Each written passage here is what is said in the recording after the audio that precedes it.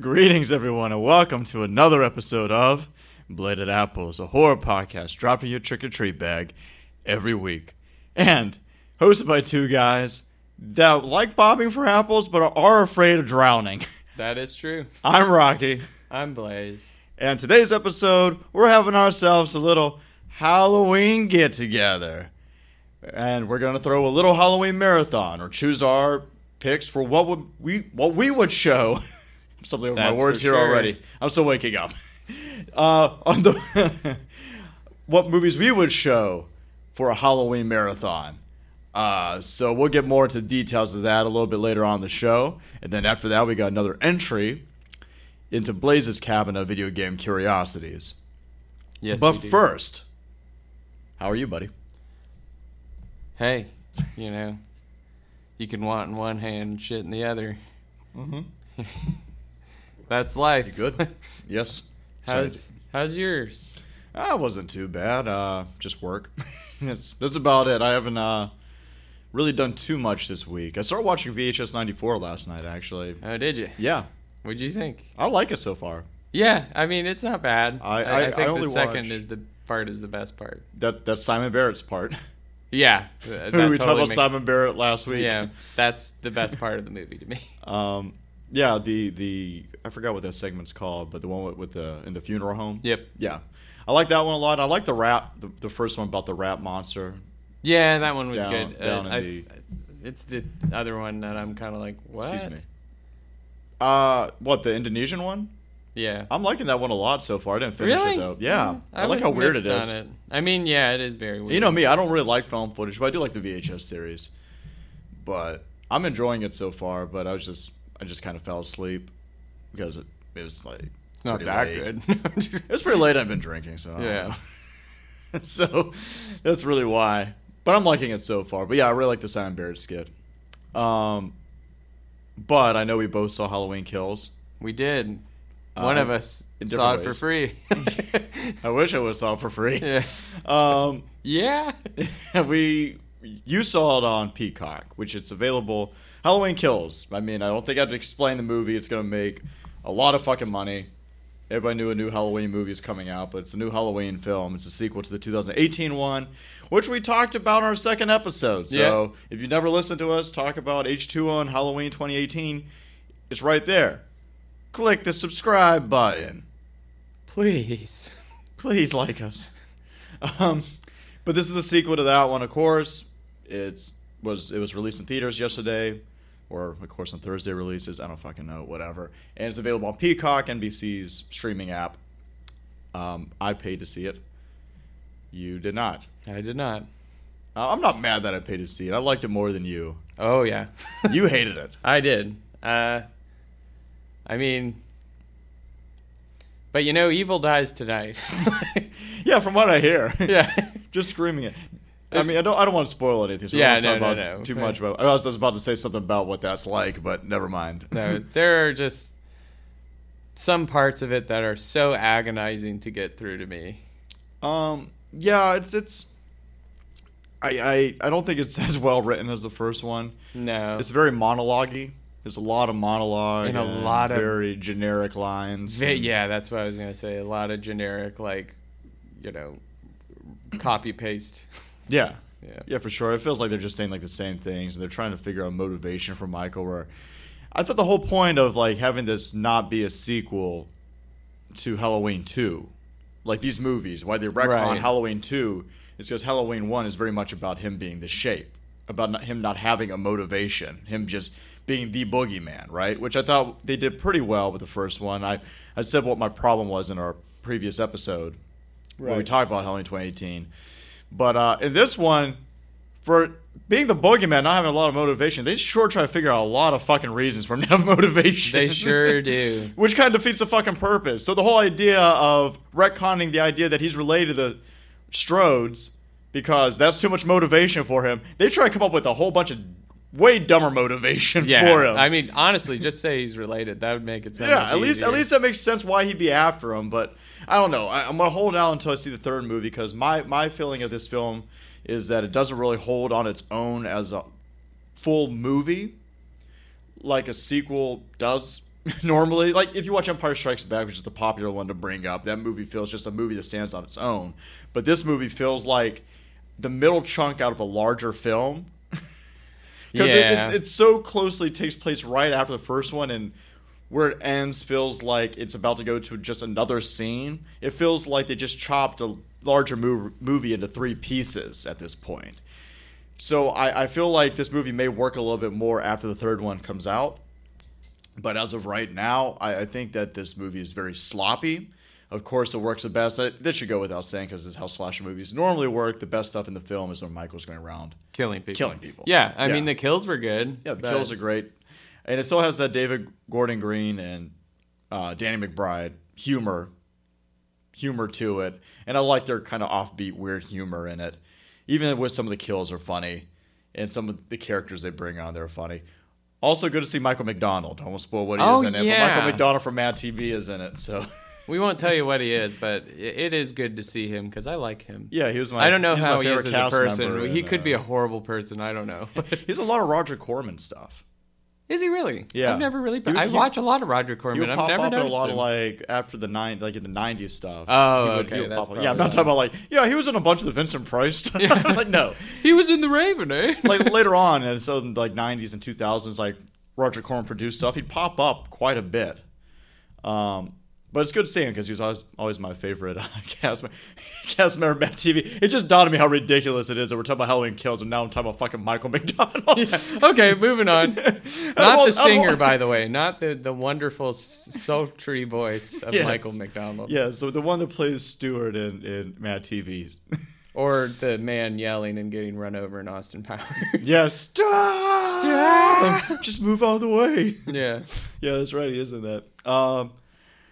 But, we don't want to talk about too much because we don't want to spoil it because it literally just came out yesterday and we know people are going to want to see it. But that's kind of our feeling. We'll probably have a more in-depth conversation later on, just like any new movie we talk about. But you guys should be used to it by now where we just give our very loose opinion of something new and don't really go into too much detail because we don't want to spoil it for you.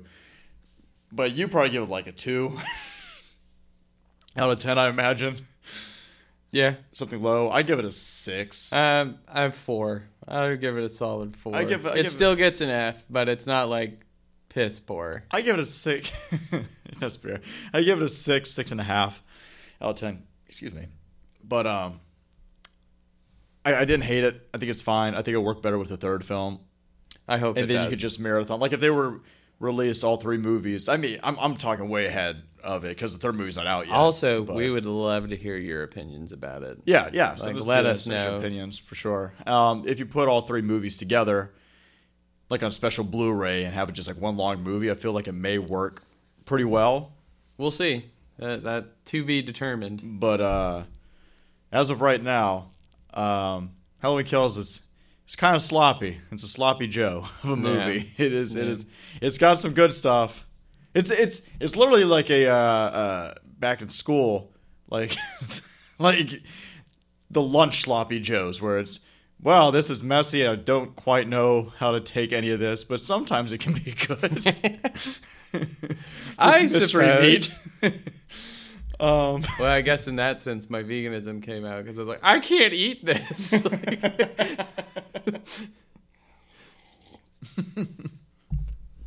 Sorry, take a drink of coffee.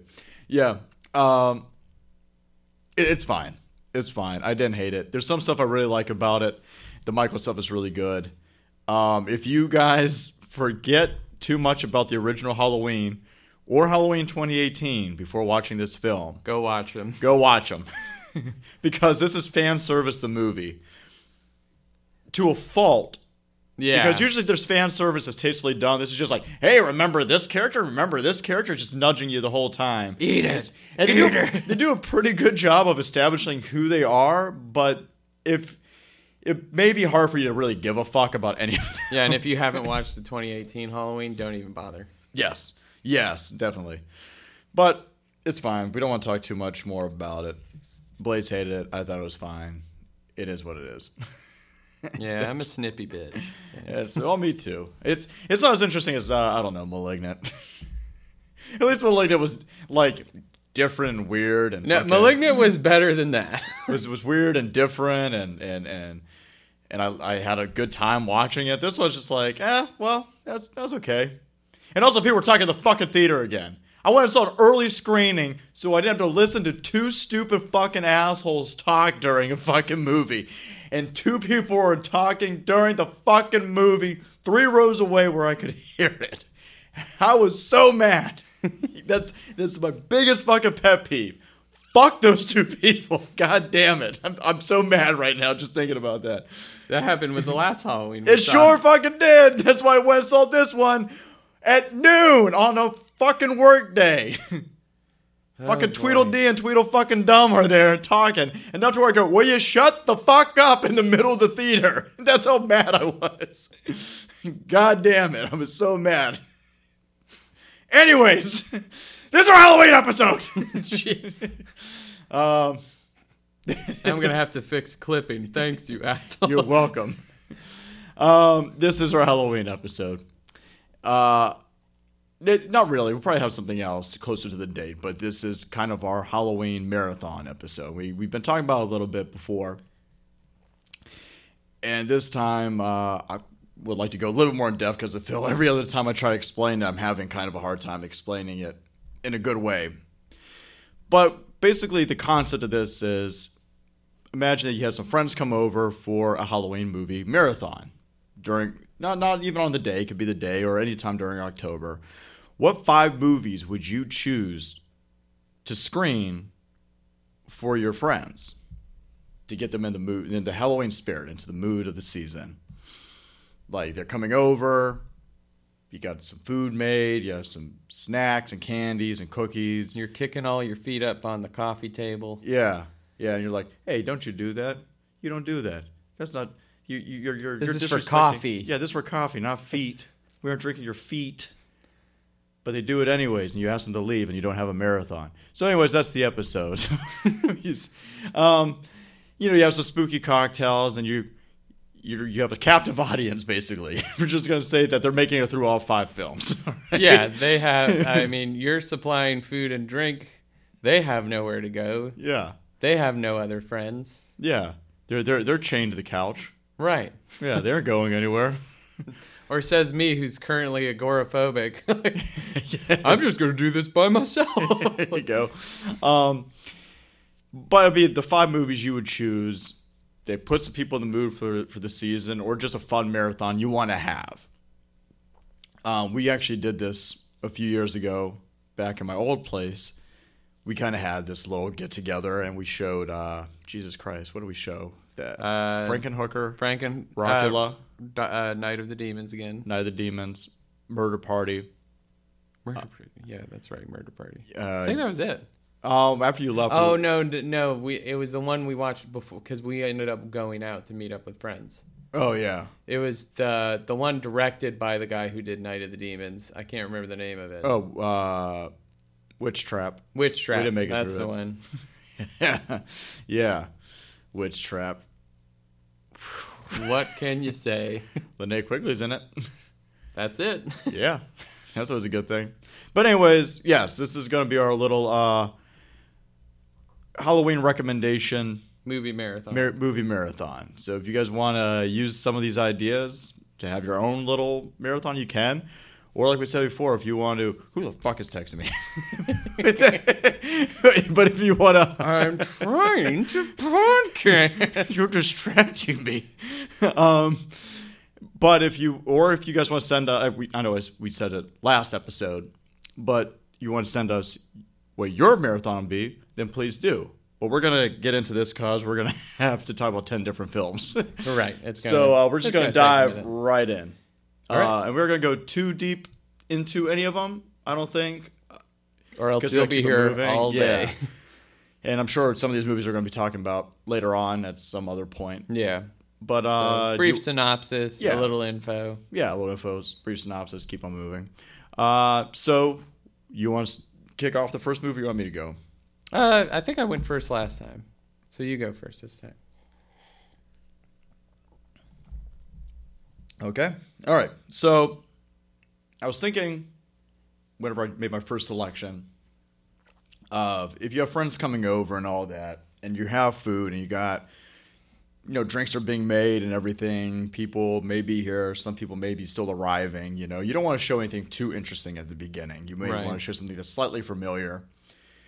And also that you don't have to pay too much attention to, because people are like getting settled in and everything, probably still chatting a little bit, whatever. So I wanted to show a classic movie. And at first, my first thought was Bride of Frankenstein, right? Right. Because that's one of the best Universal monster movies there is. Maybe the best one. And I love that movie. Except for the first 7 minutes of that movie. The whole, Shelley's prologue thing. I fast forward right through that fucking shit. That's my favorite part. I'm fucking fast. You're like, I turned the movie off. I'm like, wait, this is a sequel to Frankenstein. Boo. Sequels are always worse, clearly. So I was like, no, I don't want to show that. I want to show something maybe a little bit more interesting, a little bit funner. Not that Bride of Frankenstein isn't fun, but maybe something a little bit more lighthearted. So I went with Abbott and Costello Meet Frankenstein. Oh, that's a great one, though. Yeah. That's a great one. Yeah, Abbott and Costello Meet Frankenstein. For those who don't know, Abbott and Costello, we're a comedy duo. Yeah. Come from the vaudevillian. Come from vaudeville. They came out of the burlesque scene.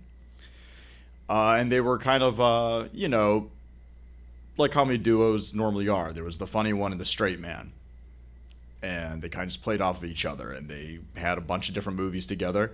But eventually they did a couple Universal monster films. And the first of which was Abbott and Costello Meet Frankenstein. And it was directed by Charles Barton. And written by John Grant, who wrote for Abbott and Costello a lot. And in the movie, Abbott and Costello are two railway workers at a railway station. They just take shipping containers off the train and get them to where they need to go, whatever.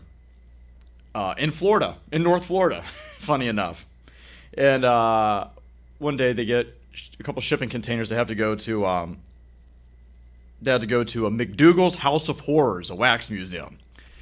And they get a phone call by a Larry Talbot, who tries to warn them, don't take the cases to there. But before he can warn them, he turns into the Wolfman, because it's Larry Talbot, the Wolfman, played by Lon Chaney Jr. in this film. So they go and they take the cases to the House of Horrors. And inside the cases is Dracula's coffin and the Frankenstein's monster. So what we get now is a little bit of a monster mash, because this is the second appearance of Bela Lugosi and the last appearance of Bela Lugosi as Dracula. For those who don't know, and may be surprised to know this, Bela Lugosi, who played Dracula famously, what all the impersonations are based off of from the 1931 Dracula, only played Dracula 2 times. Once in 1931, and then this one, 1943. He did a 1948. Damn good job. Sorry. Yeah, 1948. Only played him 2 times. He's in a lot of other Universal monster movies, but this is the second of 2 times that he ever played Dracula. And it's a movie that's funny. It still holds kind of that Universal monster horror. Now it's very silly, but back at the time it was creepier.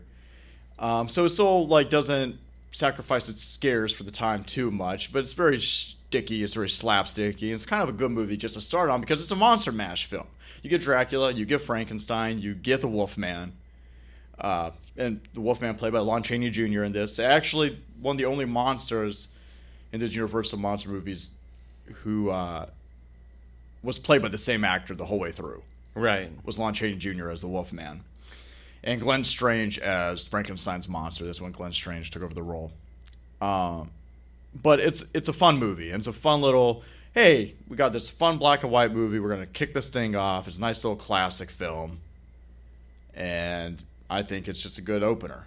Yeah. That people don't pay too much attention to. That makes sense to me. Yes. So, there you go. A little monster mash to start your marathon off with. What you got? Okay. So what I have for my first pick, the reason the way I did it is that I'm already imagining that I have them chained to the couch. Good. I have the the things holding their eyes open, like in Clockwork Orange. Yeah, the clasps. Yeah, thank you. Eye clasps. How could I forget that? Yeah, right. But and I'm throwing popcorn at them. Yes. And screaming at them to eat it. Mm-hmm. Yes. No, but I mean, you've done this to me a couple of times when you show me really bad VHS tapes. That's where true. I feel like I'm in VHS. I'm just like, no, and I rip my eyes out. Yeah. Yeah. Mortuary. Oh boy. But so my idea is that it's really hard to like show something that's too heavy at first. Mm-hmm. Like you don't want like, and it's kind of the same idea you were having. Like you don't want to like just, hey, here's, you know, we're just going to start off with Silo or something like that. Everybody would leave immediately. Yeah, it's like, okay, I'm calling it That's a why day. you chain them. Right, and it's like, okay, so you got to like ease into it and get everybody in the mood, I think. And that's why I picked Fright Night, 1985. That's a great choice. Yeah, and just because it's such a fun, also wrote this down so I didn't forget, directed by Tom Holland, who I believe also did Porky's? He directed Child's Play.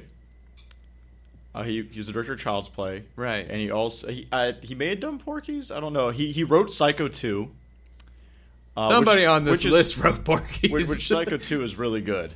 I don't know if he wrote Porky's, but Tom Holland is actually very underrated. He's actually pretty. I mean, I like Tom Holland a lot. But yeah, so I think it's a great movie to start off with. It starts with Brewster living in his mom's house. His favorite show in the background, which is a vampire serial with what's the guy's name? Roddy McDowell? No, not the guy who plays him. Oh. Oh fuck, I can't remember it. Yeah, so he watches a show about a vampire hunter, and you know, getting nookie with his girl on the floor. He did it for the nookie. He did the nookie. She ate that cookie. But just shove it up your yeah.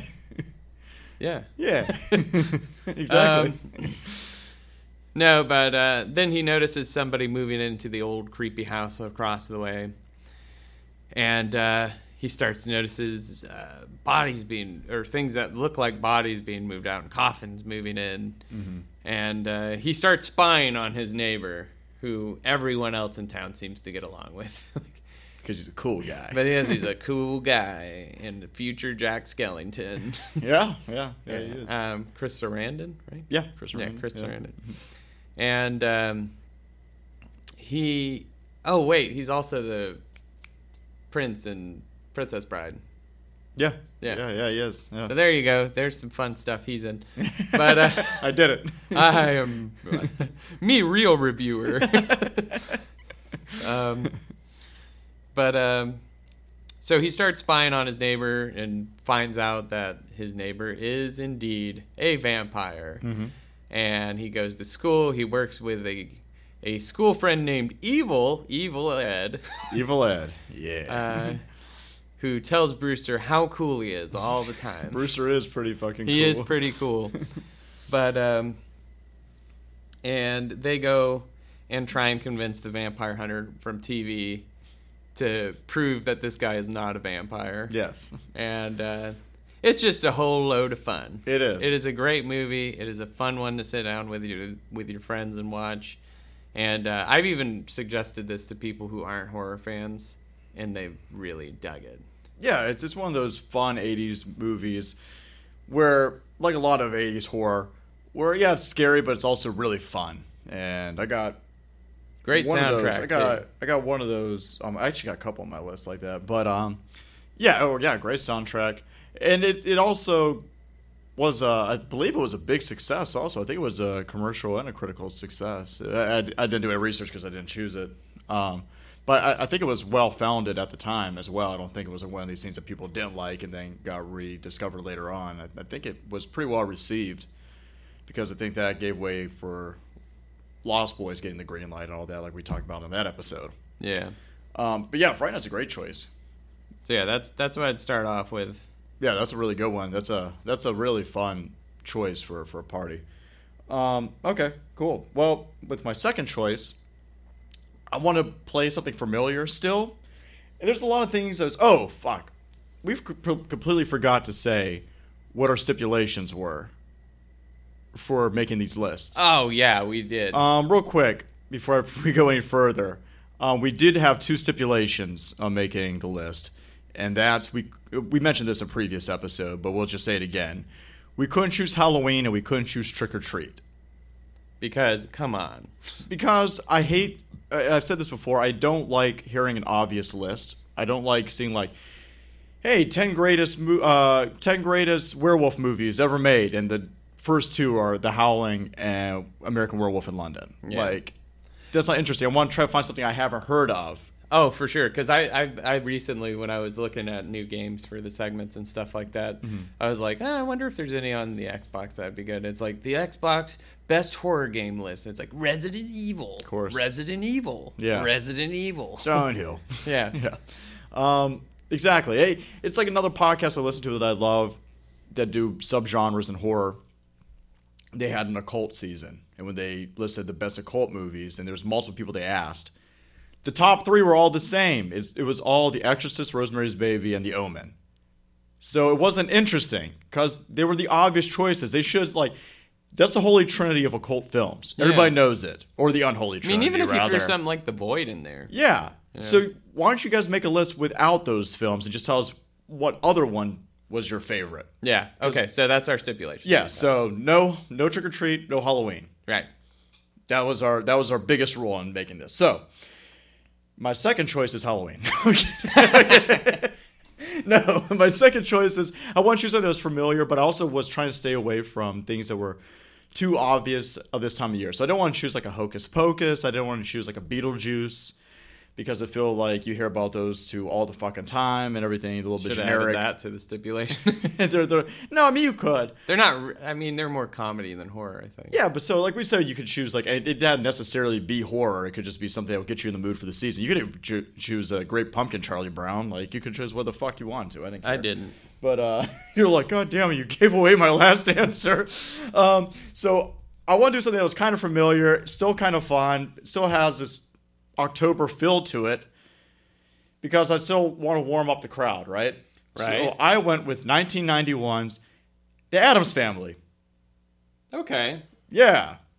Why'd I choose this? I don't fucking know. What's your next choice? No. 1991's The Addams Family. That's a fun movie. It is a fun movie. It's actually a really good movie. It's so good, in fact, that I believe that those 2 films from the 90s, The Addams Family and The Addams Family Values, are the best adaptations of The Addams Family. Even better than the show from the 60s. I think that is the perfect casting. And I mean, I love the show from the 60s. That's perfect casting. I don't think I have to explain to anybody who the fuck the Addams Family is. They're creepy and they're kooky and they're family. There you go. But 1991, Barry Sonnenfeld directed a rehash of the Charles Addams comic strips or cartoons, cartoon panels, and a rehash of the 1960s show. It's a movie. Originally, Tim Burton was supposed to direct it. He couldn't direct it because he was working on Batman Returns. Also connecting into what you were saying about Fright Night, because he was busy Batman Returns, he also was also the reason he couldn't direct Nightmare Before Christmas. But The Addams Family feels very Tim Burton-ish anyways, because it was written by Caroline Thompson, who wrote Edward Scissorhands, Nightmare Before Christmas, and Corpse Bride. Oh, well, that Tim makes Burton. sense. And Larry Wilson, who wrote Beetlejuice. So, and Addams Family is perfectly cast. It's Raul Julia, it's Angelica Houston, it's Christopher Lloyd. The humor's dark in it, but still fun. It's all ages, but the humor's like super dark and still holds up pretty well. And just a really fun, spooky kind of movie that I think is a crowd pleaser. So I think it would be a good choice for the second film. And it's this whole plot of Gomez misses his brother Fester, who they had a falling out. He hasn't seen in years. And there's this plot with a family lawyer and a con artist, and the con artist's son has a striking resemblance to Fester. So they plant Fester into the family so they can try to get the Addams fortune. And that's the plot of the film. And hijinks ensue. And I'm sure most people have seen this movie, so I really don't have to explain too much about it. But the 1991 Addams Family is a great film, and I think a really good second choice for your Halloween marathon. That's fair. All right, what's yours? Well, the second one I picked is Trilogy of Terror, 1975. Directed by Dan Curtis, who also directed Burnt Offerings, and he also directed Turn of the Screw. Okay. Yeah. So in 1974, the year prior. Yeah. Look at me. There you go. You Info boy. Yeah, look at this guy. But so it's obviously an anthology, which I think you really need an anthology film on a Halloween night. Yeah, I almost put one on there. For some reason, it just feels wrong without one. But this is like slightly getting more serious, but still more on the comedic side. Oh, so you meant to put Trick or Treat in that spot. Yes. No, but and the best part about it is it's 3 stories written by Richard Matheson, who, if you don't know who Richard Matheson is, wrote tons of episodes of The Twilight Zone, amazing books. Like, he is just one of the best authors of all time. Last Man on Earth. Yeah, Last Man on Earth. But so it's 3 short stories of his. One involves a teacher that's seeking thrills with her students, but the students aren't aware that the thrills may end their life. And all 3 star Karen Black? Yeah, all 3 are Karen Black. And then this, so that one's fun because you see kind of the jerky jock guy get with this kind of quiet teacher who ends up not being exactly who he thinks she is and getting a one-up on him. The second one is about 2 twin sisters, which, twins are always, a good point of being scary. And twins. But, and they are, they possess some very odd powers that help them out throughout the segment and cause a lot of mischief. So, I mean, it's just, like, those first 2 are, like, on the scale of, like, getting a little more serious than Fright Night. But then the third one is where she had this woman has a little Zuni fetish doll, which is like a African, like, tribal doll that ends up coming to life and trying to kill her throughout the whole house. And that's the most famous segment. That's the most famous segment. It's the cover of the movie and everything. And it is fun and funny, but still has that creepy vibe in it. Yeah. And so that's like building up to where I'm wanting the list to go. Sure. And yeah, so that's my second choice. Yeah, I almost chose a anthology because I was really tempted to put Creepshow as the second one. Ah, man, I was right on Creepshow too, but I was like, man, that's kind of an obvious one too. Yeah. But sometimes being obvious isn't a bad thing. Yeah, that's true. But I definitely wanted to... I kind of wanted a little anthology in there, but my list has no anthology in it. So, but yes, anthologies are always a good choice because you're getting multiple little creepy tells and, it's all going out there and get you right in the mood because it's a little smorgasbord, a little smorgasbord of horror stories. A little smorgasbord, eh? Yes. Yeah, that's kind of how I feel about it, and that way it almost feels like you're getting more movies. Yeah, for sure. And on people, but and again, like, just Richard Matheson can just really take you to different places when you see or read any of his stuff. There was, I think, the other trilogy that's based off some of his stories is Dead of the Night, and that's a really good one too. You're like, the other one that's based on stuff is a trilogy of comedy. Trilogy of laughter. Trilogy of rom-coms. Yes. All right, so my third one is now this is where in the day or night, now I want to show something that people may have not seen. It's something that may be a little interesting to show. This movie has been getting more popular over the years. It's still a pretty recent film. It's not anything that's too old or too obscure, but people are still kind of discovering it. I know I mentioned the writer of this earlier in the episode, and we talked about him a little bit on the previous episode. Okay. But my third film is 2014's The Guest. Oh, yeah. Directed by Adam Wingard and written by Simon Barrett. We've talked about Simon Barrett a couple times now. And previous to this movie, they collaborated a couple times. But the big one they did right before this movie was You're Next. Oh, yeah, I love that movie. You're Next is really fun. And then after this movie, I think they were already working on this movie before they did The Guest. And I haven't seen it, but I know you're a big fan of the original one. But they did The Blair Witch. Right. The remake. It wasn't more of a sequel? Aren't they looking for like one of the characters from the first movie?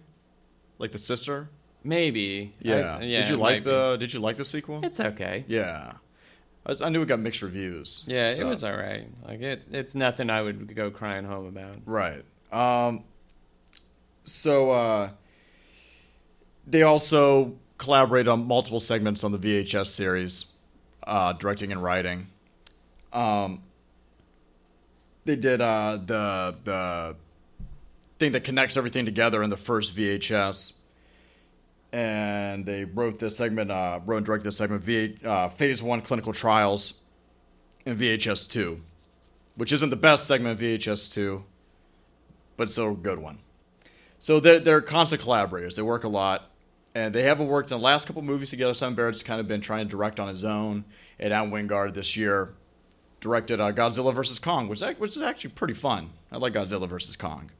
For not liking that series in general, up until this point, I actually enjoy Godzilla vs. Kong.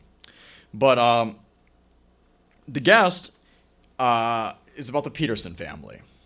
And they're grieving because their son died over in Afghanistan.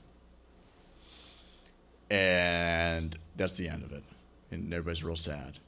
No. Okay. When all of a sudden they get a knock on the front door. The mother is in deep depression. The father is an alcoholic.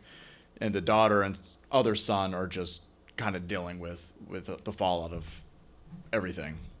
So they get a knock at the front door, and there's a young, handsome fellow there, played by Dan Stevens. And his name is David. And he's like, hey, I served with your son. I just got back from Iraq or Afghanistan. I just got back from overseas.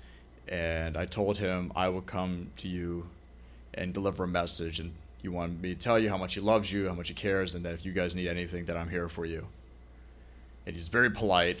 And they're like, oh, that's great. Well, where are you staying? It's like, oh, well, I actually have to leave. It's like, well, why don't you just stay overnight here at the house? And he's like, oh, well, I don't want to impose on you. And like, no, it's fine. You just stay here. We aren't going to have you travel. It turns out that David is very helpful. He's very nice, and everybody likes him. And he's very friendly and very charismatic, and he's good looking, and everybody likes him and stuff. But David may not be everything he seems.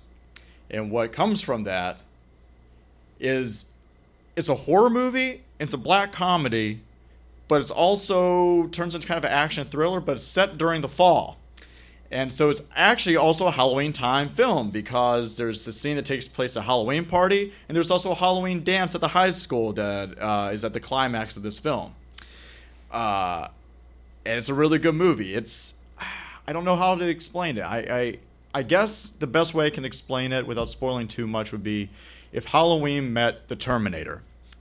So if that sounds like something you want to watch, you should watch The Guest. And Dan Stevens is always great to watch, because he just has that presence on screen, and he just steals this movie. And everybody's really good in this film. You get a lot of character work and a really sharp script from Simon Barrett. And it's funny and it's dark, and it's a great play on those movies like Catch and Release and all these, like, soldier comes back from overseas and is helpful to a grieving family. So it's kind of a play on that, but a horror play on that. So that sounds interesting to you, you should watch it. And it's getting rediscovered and talked about more and more. And I kind of consider it as a Halloween time staple, because it does take place in the fall and is kind of a Halloween film. And it's really good. So 2014's The Guest is my third choice. Good. Yes. I like that. All right. So something I actually didn't think about until now reading it. Another Richard Matheson. Oh, there you go. Yeah. Written by Richard Matheson, The Legend of Hell House. Came out in 1973 by John Hughes. Also another Roddy McDowall.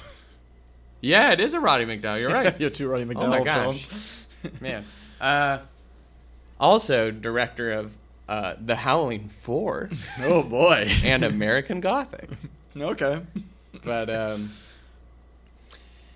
yeah, The Legend of Hell House is another one of those ones where it's like, okay, we're stepping into serious territory now. Mm-hmm. We're not going to get many laughs coming out anymore. No. So, Not purposefully. no, not purposefully. But I think it still holds up as a movie. Oh, yeah, I watched it not too long ago.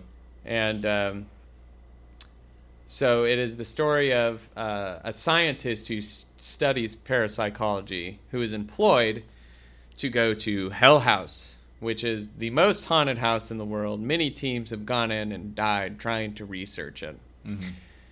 So he is told that he is going to be with 2 mediums coming with him.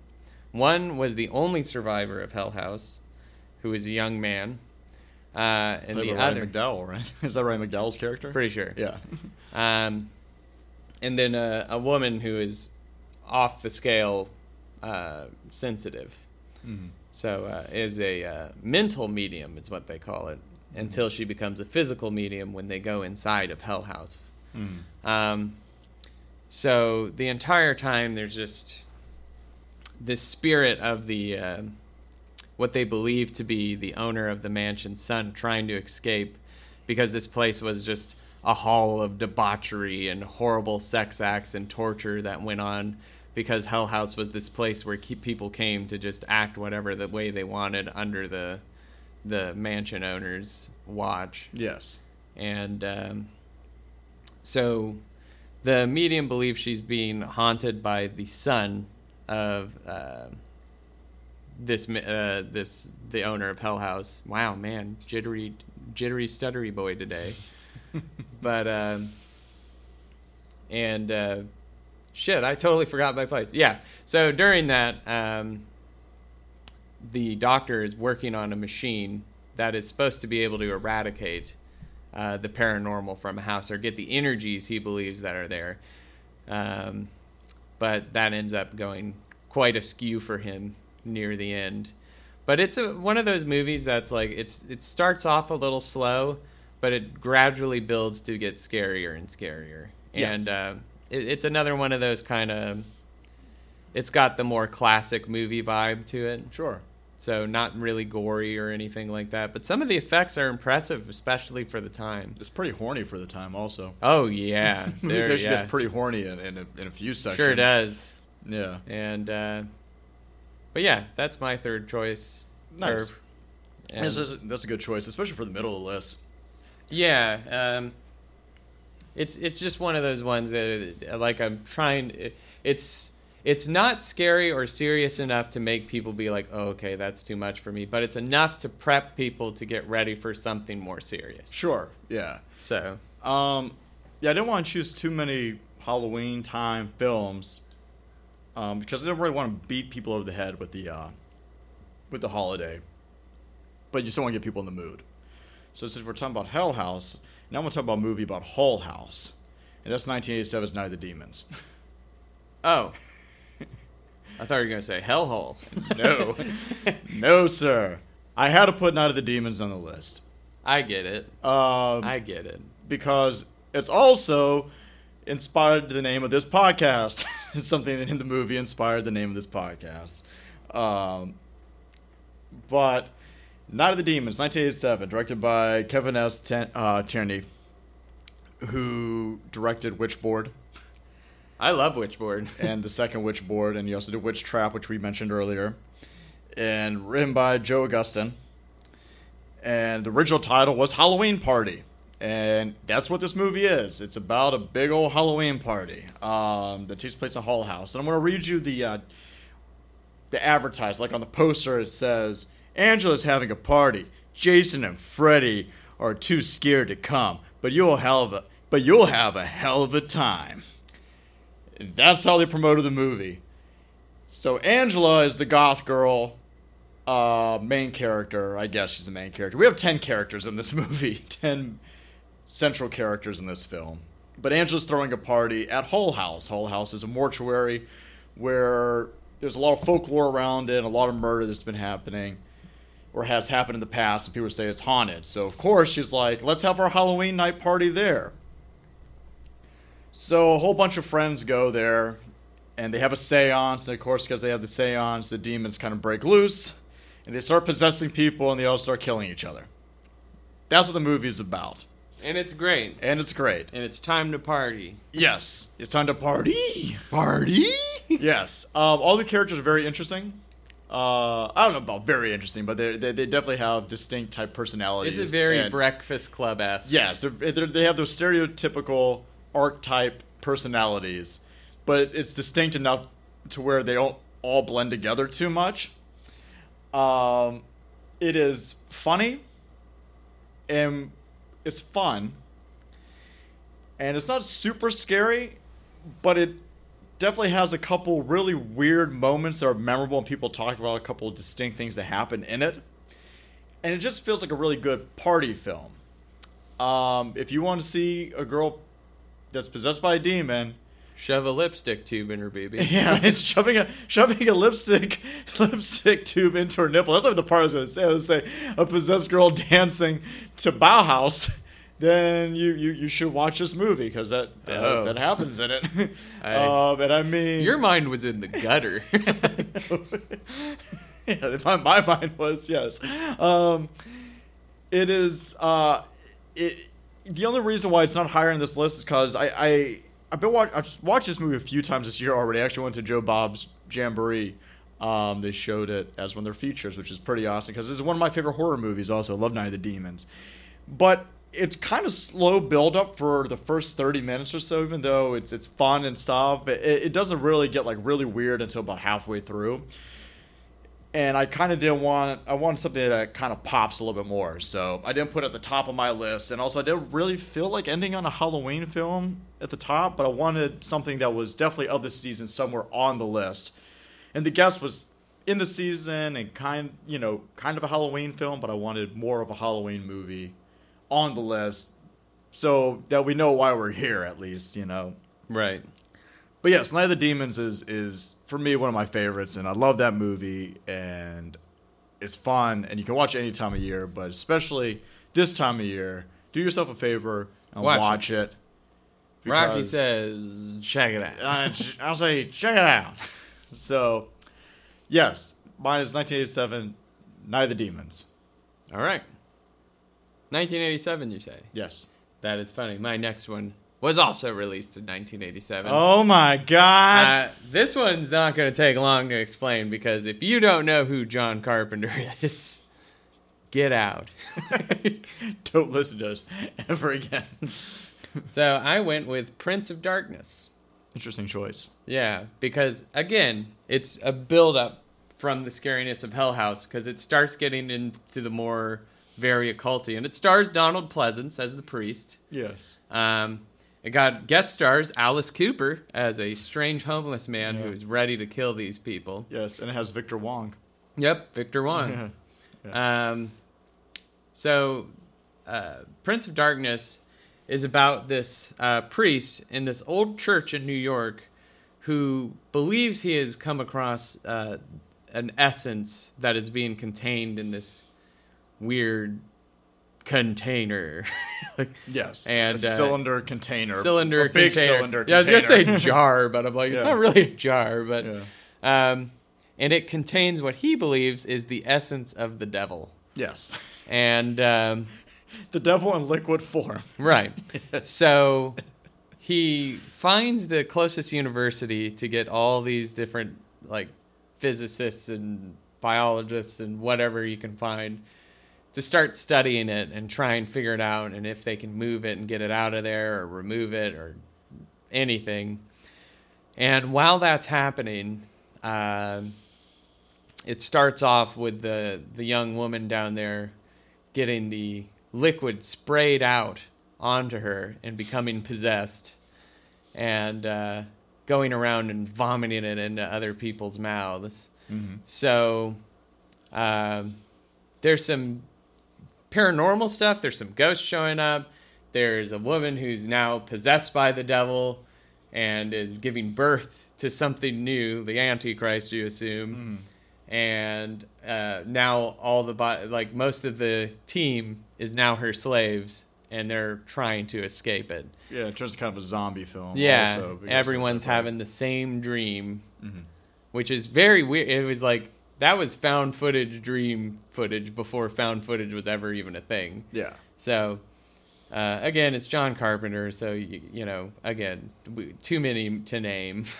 Yes, it's definitely one of his weirder films. Yeah, it's definitely out there, and, you know, just the part where they have one of the guys who was killed outside, who tried to leave, come back, and everyone's looking at him at the window, and he's got no eyes. Yes. Just, you know, I have a message for you.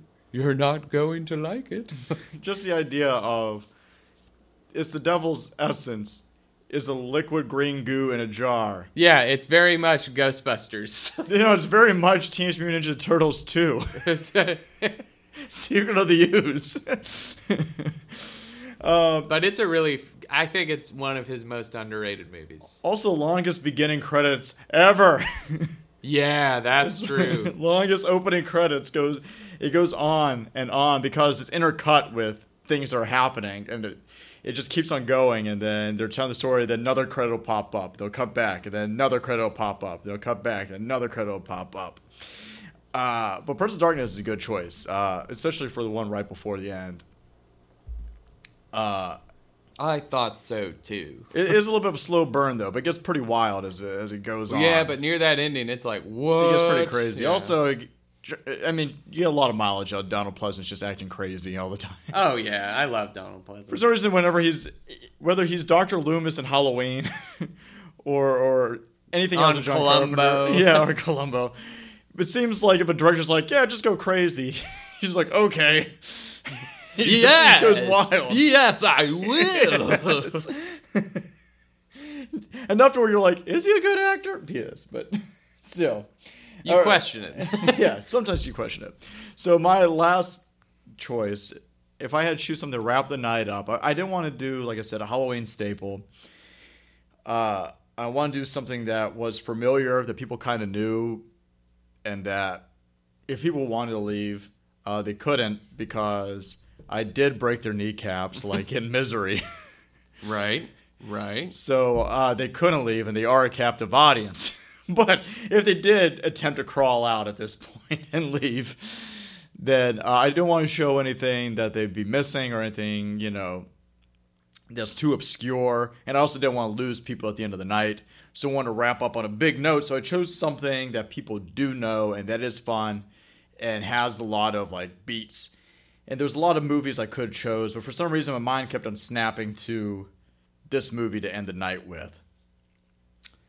And it's got it all. It's got the scares. It brings back the idea of telling ghost stories around the campfire, right? It's a spooky ghost story. A little static on the speaker. Yeah, hold up. I'm going to stop really quick and we'll start back. Okay.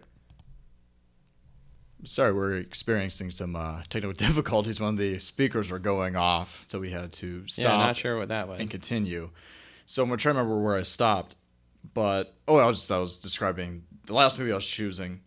I want to bring that idea of kind of a ghost story, telling around the campfire late at night, and choosing a movie that's about family also.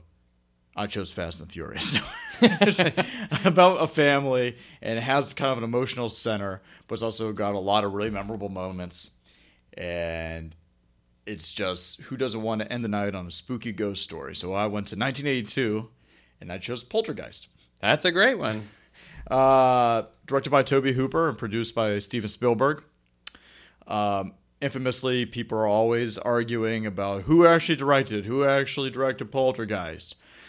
They just put Tobe Hooper's name on and Steven Spielberg directed it or whatever, and the answer is they both did. They both. It was a team effort. It was a team effort. Like, Tobe Hooper directed that movie, but Steven Spielberg helped a lot with everything from the writing. He was one of the co-writers of the film to coming up with ideas and developing the movie. He actually was originally planning this movie not to be a ghost film, but to be a sequel to Close Encounters of the Third Kind.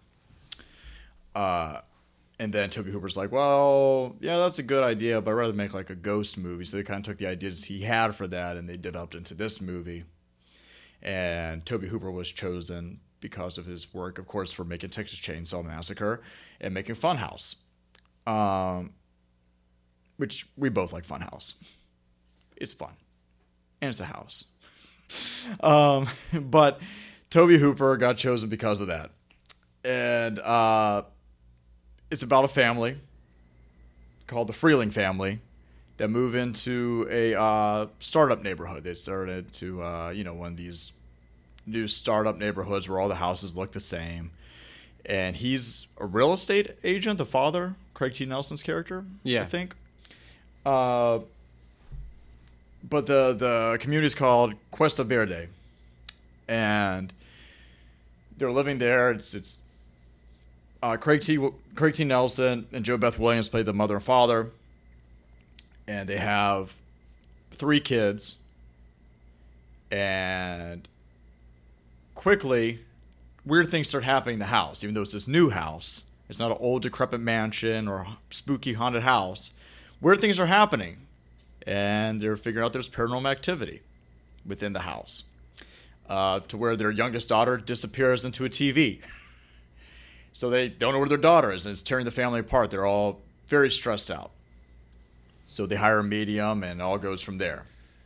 That's what happens when you sit too close. Yes. Poltergeist They warned you. Poltergeist, is it the best ghost movie ever? If you said yes, I think a genuine argument could be made. I think Poltergeist is definitely top 3 greatest ghost movies ever made. Agreed. It is hard to beat it. It has so many memorable moments in that film. So many things have been parodied or brought back or whatever. Just her against the TV screen talking to it, and it's staticky, all that. I mean, that image has been used so much and spoofed so much. I don't think I have to say too much about it, and I'm sure we'll talk about Poltergeist on another episode. But just, it's big. As the movie goes along, there's so many scenes that just pack the goods, and it's going to keep an audience wanting to watch. It's hard to turn off. It looks great. It's well directed. It's Tobe Hooper on top of his game. It's Spielberg holding everything together. It's a great collaborative experience. Yeah, you feel both directors. You feel both, and it also has a social commentary to it also. And you get James Karen in it, the great character actor James Karen, who we love from this, The Return of the Living Dead, and everything else. It's great to see him in everything. But I mean, Poltergeist, what can you say? That's what I want to end my list on. I'm sure we're going to do these lists more later on. So this time this is the 5 movies I chose. So, what's your last one? All right. And for my last one, now the shit hits the fan. And it's going to be 2009's House of the Devil, directed by Ty West, who also did The Innkeepers and Sacrament and the original VHS. And he did one of the segments in VHS also. Yep. Yeah. Just like bring back to Etta Wingard and Simon Barrett. Yep. So this is the story of a young woman looking for some money. She sees a babysitting job for an elderly woman, and she goes to this strange mansion where they are keeping this very under-wraps woman. Unbeknownst to her, the family is a cult that is planning to sacrifice her. Yes. So the grandmother is actually this strange, crazy witch creature that travels through the house chasing her and spying on her. And it just turns into all kinds of havoc. It's just pretty fucked up. Yeah, and I mean, just some of the kill scenes in it are so brutal. It like is when the brutal. guy by the car gets his head blown off. Like, oh man, It's a slow burn. yeah, I suppose it is, but I think it's more like the first 20 minutes or so are slow, and then it just doesn't stop. Yeah, no. Once it picks up, it goes. But it's definitely doesn't say what it's about for a long time. No, and it kind of plays it very close to the chest. So you're trying to just figure out what's going on in all this, and it's very ominous. And it's shot, even though it came out in the 2000s, it's shot like it came out in the 80s, right? Without it feeling cheap or bad. Like he actually captures the feel of how a movie looks. Like it looks like it could have come out in the late 70s or early 80s. Right. Yeah. And it is just, I think it's definitely one of the best, like, odes to old classic horror in a long time. Yeah. And Ty West has a really good talent with that, and I really enjoy things like Sacrament and The Innkeepers. But this was just kind of like, okay, this is where it gets serious and gory enough to where people, you know, you don't want to start with House of the Devil, is what I'm saying. Yeah, you want to end it. So the ending is just like, oh, now I'm bummed out. I guess I'll go home now. So then everyone can leave depressed like I am every day. I'm like Poltergeist sounds pretty hopeful. It's like, all right, happy Halloween. You're just like, fuck that. Nope. I'm like, all right, food's out. Everybody's crying. Let's go. Leave. Get out of my house. No, but I really do think it's a great movie, and I really think it is. It's one, by the time it starts getting dark and stuff like that, you're going to be like, ugh, you know. Yeah, it's definitely, it definitely has a bit of a tension going into it because you don't exactly know what's going on. You just know that it's not going to end well. Yeah, exactly. Watching it and just like, what's actually in this house? What is happening? It's got a lot of good character actors in it. For sure. Also, I mean, Tom it is Noonan, and you got, fucking... Who, D. Williams is in it? Yeah. Do you need me to look it up? No. Fuck that. Okay. I'll look it up. Continue what you're saying. But yeah, in the progression of things, it goes from lighthearted to mid-range scares to full-blown, okay, it's time to get spooky. Yeah, for sure. I think it's... I think it's an interesting movie to end on for sure. And also, like on your list, you don't have anything that's too Halloween-y? No. I did have 2 honorable mentions though. Okay.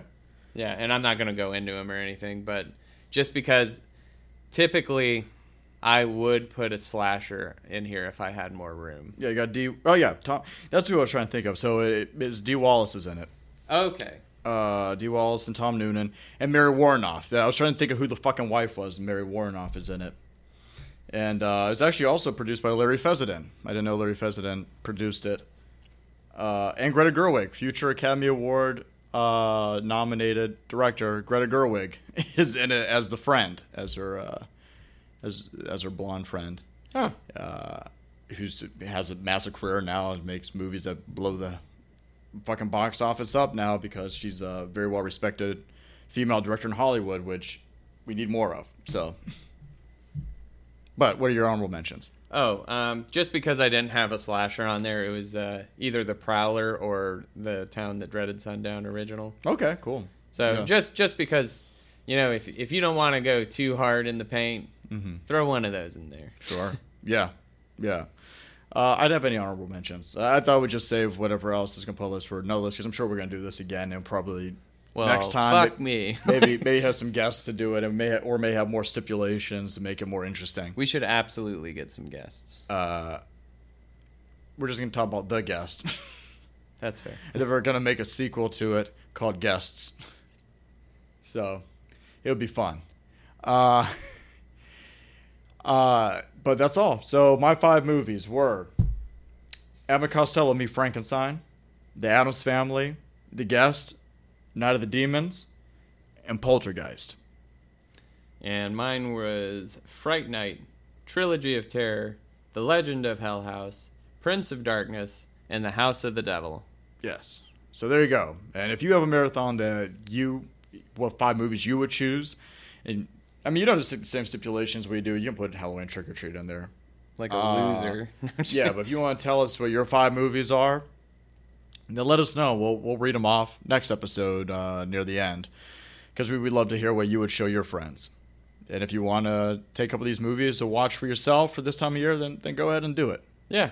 That's why have your own little party. Yeah, have your own little party. You don't need nobody. Yeah. You're a strong, independent person. Yeah. That's the best kind of person to be. All right, so I think that takes us to our... I scream that, but I am extremely codependent. It's true. Yeah. Then I guess I'll take us to our next segment. Jesus Christ. Segment. To our next segment, another curation of Blaze's Cabinet of Video Game Curiosities.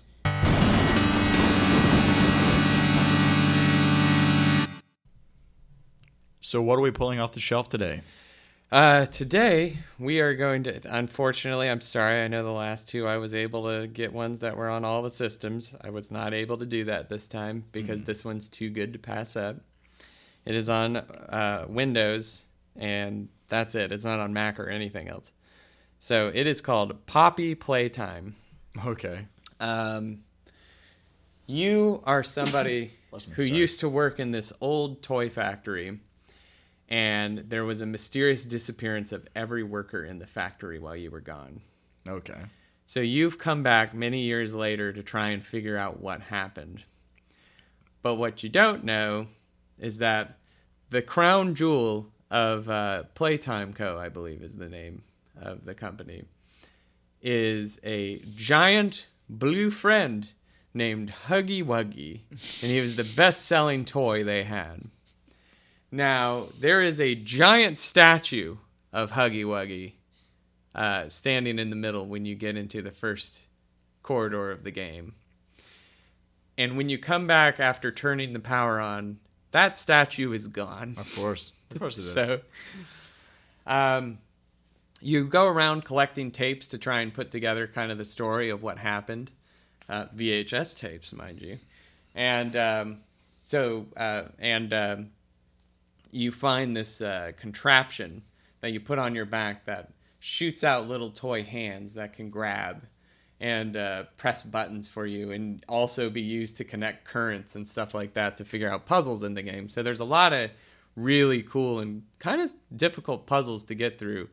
And when that's not happening, you're being chased by a giant-ass Huggy Wuggy who has 4 rows of extremely sharp teeth and makes some of the scariest noises you will find.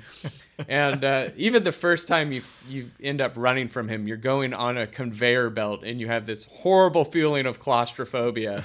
And when you turn around, you just see him like ape running towards you. It's just so many mazes and puzzles that you have to put together. Like it's early on in the game, and I'm having a hard time getting further. Like he is scary as hell. It was developed and published by Mob Games, MOB Games. Mm-hmm. So, but yeah, it's definitely the epitome of survival horror because it has a very like almost Nemesis vibe. Like when he shows up, you have to get away. Like you, or Mr. X. Yeah, Mr. X too. Yeah. But I mean, it's just terrifying because you also find out some of the other toys are now sentient as well. Oh no! So including Playtime Poppy, who is the little tiny girl doll that can talk back to you. Great. Yeah. So it is. I mean, graphic wise, it's incredible for a $4 game. It is a good few hours of playtime as well. Mm-hmm. And it is $4. Great graphics, fun story, $4. I mean, you can't really beat that combo. Yeah, for sure. So, and I will definitely show it to you coming up here. Yeah, so. I would love to see it. You sent me a screenshot of it. Yeah, that is. And I'm like, what the fuck is that? That's and then you running from. That's Huggy Wuggy. And then you sent me a picture of a dog, and I was like, who's this fucker? Who's this? Like, sorry. That was an accident. I'm sorry. Well, this is part of the game. You're playing as a schnauzer. He's adorable. Bark, bark, Huggy Wuggy. Yeah. Well, it sounds good. It sounds creepy, and the graphics look great. Even that one screenshot. Oh yeah, that's gameplay. gameplay. Yeah. That is gameplay. That's when you turn around in a corridor. Oh yeah, of course. Yeah. I would love to see you play it. Of course, I don't have a PC that will be able to play. We this can hook game, it up to the TV right after this. Great. Ha! You're trapped. But yeah, Why'd you bring these chains with you? So yeah, I definitely so give chain you that to the one. couch. That game gets a 4.5 out of 5. Okay, right on. Nice. So you say check it out? I say, check it out. All right. Well, I guess that's the episode. We packed it full of a lot of recommendations for this one. We knew that was going to happen. But you can reach us if you would like to drop us an email at bladedapplepod@gmail.com or on the Instagram, Blade Apples Podcast. Where can they find you, Blaze? On those pages? Well, yeah, but I mean, do you want to tag anything yourself, or where they I can don't find really you, like have your anything. Instagram page or your YouTube page or anything like that? I don't post anything these days. Okay, well, you can Forget about me. You can find me on Instagram or Twitter under Ghoulboy_Rudoy, R-U-D as in David O-I, and I post random shit on there. Messages give me Or heartburn. whatever, yeah. That's why Rocky has to read them. Yes. You can also catch us on Facebook. You can like the Facebook page. We'll probably be putting polls on there soon or something. And we would love to hear from you. So if you have, like we said earlier, a list of 5 movies that you would want to show, Please do. then comment it to us or message it to us, and we'd love There's to so read many it or ways. hear We were about it. trying to make that so easy for you. Yes, please. we're trying to. We need to get better putting like the links more in the different things, but we'll work on that. And if you like it, please share. I know my buddy Andy said he had shared it with his friends because he enjoyed it so much, and that was really meaningful. And then his friends aren't his friends anymore right now. Yeah, they're like, God, Andy made us listen to this horrible podcast. Yes. No, I love you, Andy. Yes, we love Andy. He's a great guy. But next week we don't know what we're going to do. Yeah. we haven't even talked We're about going to it. play it by ear. It's going to be a busy weekend, so we're going to just kind of come up with it on the spot. Because Spooky Empire is next weekend. It's your birthday next weekend. And Halloween Horror Nights, little Halloween Horror Nights trip next weekend. So we're going to be 2 busy boys. So it may be a little bit later, maybe on Sunday or Monday, because I have those days off as well. So maybe I have to record then. Did you take Monday off? Mm-hmm. Oh, okay. Yeah. I was like, do we have a holiday? No, just fuck my job. Okay. No, I'm kidding. No, please don't. Please don't fire me. No, but if you're listening to us, you want to recommend us to another person, tell them. You can listen to us on iTunes. You can listen to us on Amazon, Spotify, Stitcher, Podbean. If there's something else that we're not on that people listen to, we should put our stuff out on, then let us know. Just talk to us. We just want to hear from you. That's all.